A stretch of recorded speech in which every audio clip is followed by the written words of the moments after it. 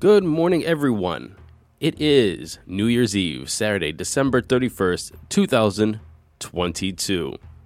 This is our 284th show of the year. That's 3,600 minutes of podcasts. And just FYI, this is our 761st podcast. Today, what I'm going to do is I'm going to just go over some of the biggest stories of the year. Some things that we experienced throughout 2022. And at the end, give you my hopes, not predictions, but hopes for 2023. Let's get started.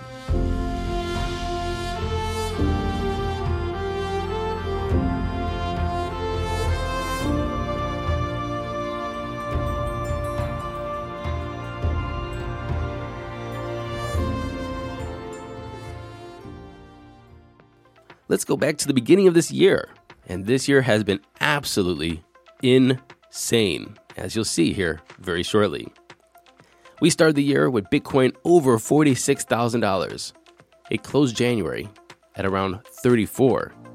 The total market cap at the beginning of this year was about $2.2 trillion. FTX was valued at $32 billion, and that's after two funding rounds, a Series B for $420 million and a Series C for $400 million. FTX.US closed its own $400 million Series A funding round on January 26, 2022, which valued FTX.US at $8 billion. That means Sam Bankman-Fried, at the beginning of this year, had a $40 billion company between FTX.com and FTX.US. Seemed like a pretty legit business. So legit, in fact, Paradigm, Lightspeed Ventures, Temasek, SoftBank, Tiger Global, and even the Ontario's Teachers Pension Plan all gave to FTX. Back in January, OpenSea was breaking $5 billion a month in trading volume between Ethereum and Polygon. It's down to $253 million as of November. Marching on in the year, we hit February 8th. That's when things started to get kind of weird. The Department of Justice announced the seizure of $3.6 billion worth of Bitcoin, linked to the infamous hacking incident at Bitfinex. And who was holding it? Razzlecon, a YouTube rapper, kinda, and her boyfriend, Ilya Lichtenstein. On March 9th, President Biden had enough of the executive branch not, getting along with each other. So he decided to sign an executive order ensuring the responsible development of digital assets, the first whole-of-government approach to regulating the cryptocurrency industry. Nothing has come of this yet. But at the same time, European Parliament's Committee on Economic and Monetary Affairs passed the Market in Crypto Assets Regulation Act, which, like Biden's bill, aimed to coordinate the EU's regulatory approach to the crypto industry.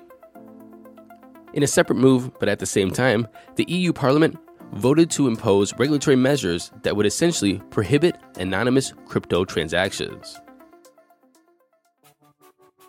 Moving into May, things got very turbulent. Luna went tits up, wiped out $40 billion of investors' money in a week's time, shrinking the combined market cap of all of the cryptocurrency space by almost $700 billion. Luna was in the top 10 on CoinMarketCap, but it fell 100% to a fraction of a cent. Its UST algorithmic stablecoin that was supposed to be holding 1-to-1 with the US dollar bottomed out at 13 cents. The community, they didn't want to take the L, so they approved the relaunch of the project, which was called Terra 2.0. The older Collapse network continued to exist as Terra Classic. Now we can't forget, Three Arrows Capital at the same time collapsed, and BitMEX, FTX, Deribit all had exposure. Voyager Digital, they revealed a $661 million exposure to Three Arrows Capital. These systemic conditions, these systemic spiral, started to make its way into every aspect of the crypto space. So then we started seeing high-profile crypto firms lay off their workforce. From Gemini, Crypto.com, Coinbase, and several companies in Latin America. Now let's take it back a couple months. As of April 1st of 2022, Bitcoin was still trading at $47,000. The total crypto market cap was $2.15 trillion. However, because of all these systemic issues, by the end of June, Bitcoin was just above $20,000, and the market cap $860 billion. This was the worst quarterly performance for Bitcoin since Q3 of 2011. In Q3 2011, Bitcoin plummeted 66.62%. And in the middle of all this, on June 18th, Bitcoin went below $18,000. It's actually below $18,000 today. But Ethereum also went below $900. April 25th, Twitter's board accepted Elon Musk's $44 billion bid to buy Twitter.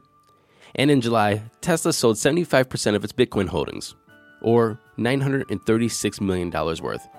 However, after its sale, it was still holding $222 million worth of digital assets. We're going to find out really soon if they're still hodling. By July 2nd, Three Arrows Capital filed Chapter 15 bankruptcy. Voyager, as we already said, had $661 million of exposure to Three Arrows Capital, became the next high-profile crypto firm to file for bankruptcy on July 6th. Followed then by Celsius, filed for Chapter 11 on July 14th. On July 21st, the SEC claimed that Coinbase had at least 9 cryptocurrencies listed that were unregistered securities. Those were AMP, Rally, DDX, XYO, Rari Governance Token, LCX, Power Ledger, DFX Finance, and Crom. It was August 8th that sanctions from the United States government were passed down on Tornado Cash, and the source code of the mixing service, the Ethereum mixing service, was removed from GitHub. Shortly after, a suspected developer of Tornado Cash was arrested in the Netherlands. Now, I know there's a lot of doom and gloom in this. This year was not the best for crypto. But there was August 15th, and that's when Ethereum transitioned from proof of work to proof of stake. And it had a reported reduction of 99.95% in energy consumption and a 90% cut in ETH issuance. Yet something happened on November 19th that I think is super strange, and I think that we all think is super strange. The SEC said some crazy shit, and it claims that all Ethereum transactions fall under US jurisdiction. Basically what they said is, if a transaction was validated by the network of nodes on the Ethereum blockchain, which are clustered more densely in the United States than any other country, that means that the transactions took place in the United States. Therefore, they fall under the jurisdiction of the United States. It was November 23rd when the new New York governor, Kathy Hochul, she passed a law prohibiting permits from being issued for 2 years to proof-of-work cryptocurrency mining operations that were operated through electric generating facilities that used carbon-based fuel. And also, by the end of November, in what I think is a very underreported news story, Grayscale Bitcoin Trust reached almost a 50% discount by the end of November. Grayscale, basically their long-term plan is to turn Grayscale Bitcoin Trust into the first Bitcoin ETF. However, they've been battling the SEC because the SEC will not grant them the ETF, and they're suing the regulator over their refusal to greenlight the ETF.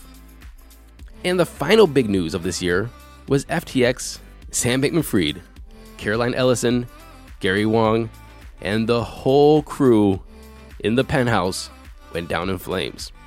We don't need to go into that. We get it. We've been hearing about it every day for the past couple weeks. Now, I know, this year's recaps of all the news wasn't too pretty. There was some good news in there.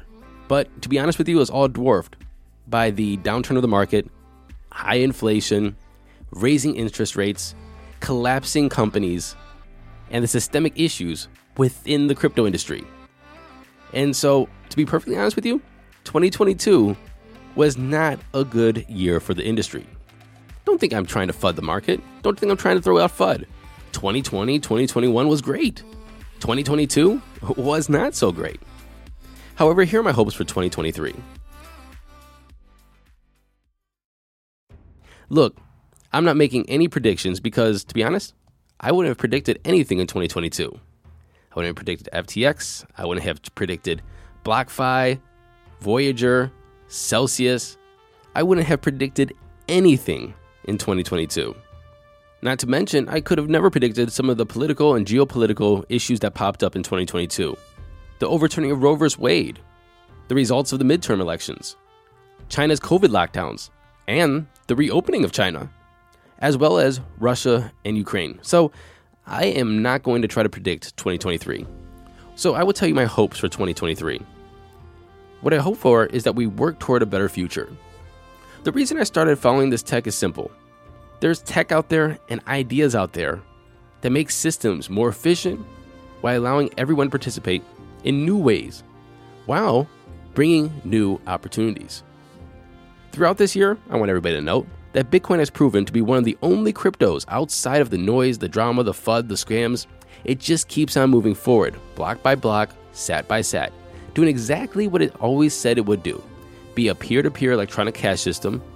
We could put that in asterisks because we could define that differently. Put Lightning Network in there maybe. And to be a system with limited supply. With the rest of the space, I hope that we can get more good actors in it. I hope that the money doesn't continue to cloud the ethical judgment and that the space takes a harder line on helping good actors and calling out the bad. I hope that the ideas are not lost to big business or corporations. I hope that regulations don't stifle ideas and that those ideas are able to thrive. I hope that true life-advancing products and solutions are made for the average person and not just for the connected or the wealthy. I would love to see decentralized power grid solutions. I would love to see permissioned digital IDs so no one can control my data. I would love to see voting on the blockchain. And what I would really hope and love to see is for everybody to take the time and remember the ethos of crypto, what its aspirations are, and what it can be. With that collective knowledge, we can together move forward with a mutual goal and make sure the industry lives up to it. And if you haven't done so yet, please read the Bitcoin white paper. Anyway, those are my hopes for 2023. They're not too lofty. I hope we can achieve them. Happy New Year to everyone, and happy hodling into 2023. I'll see you next year.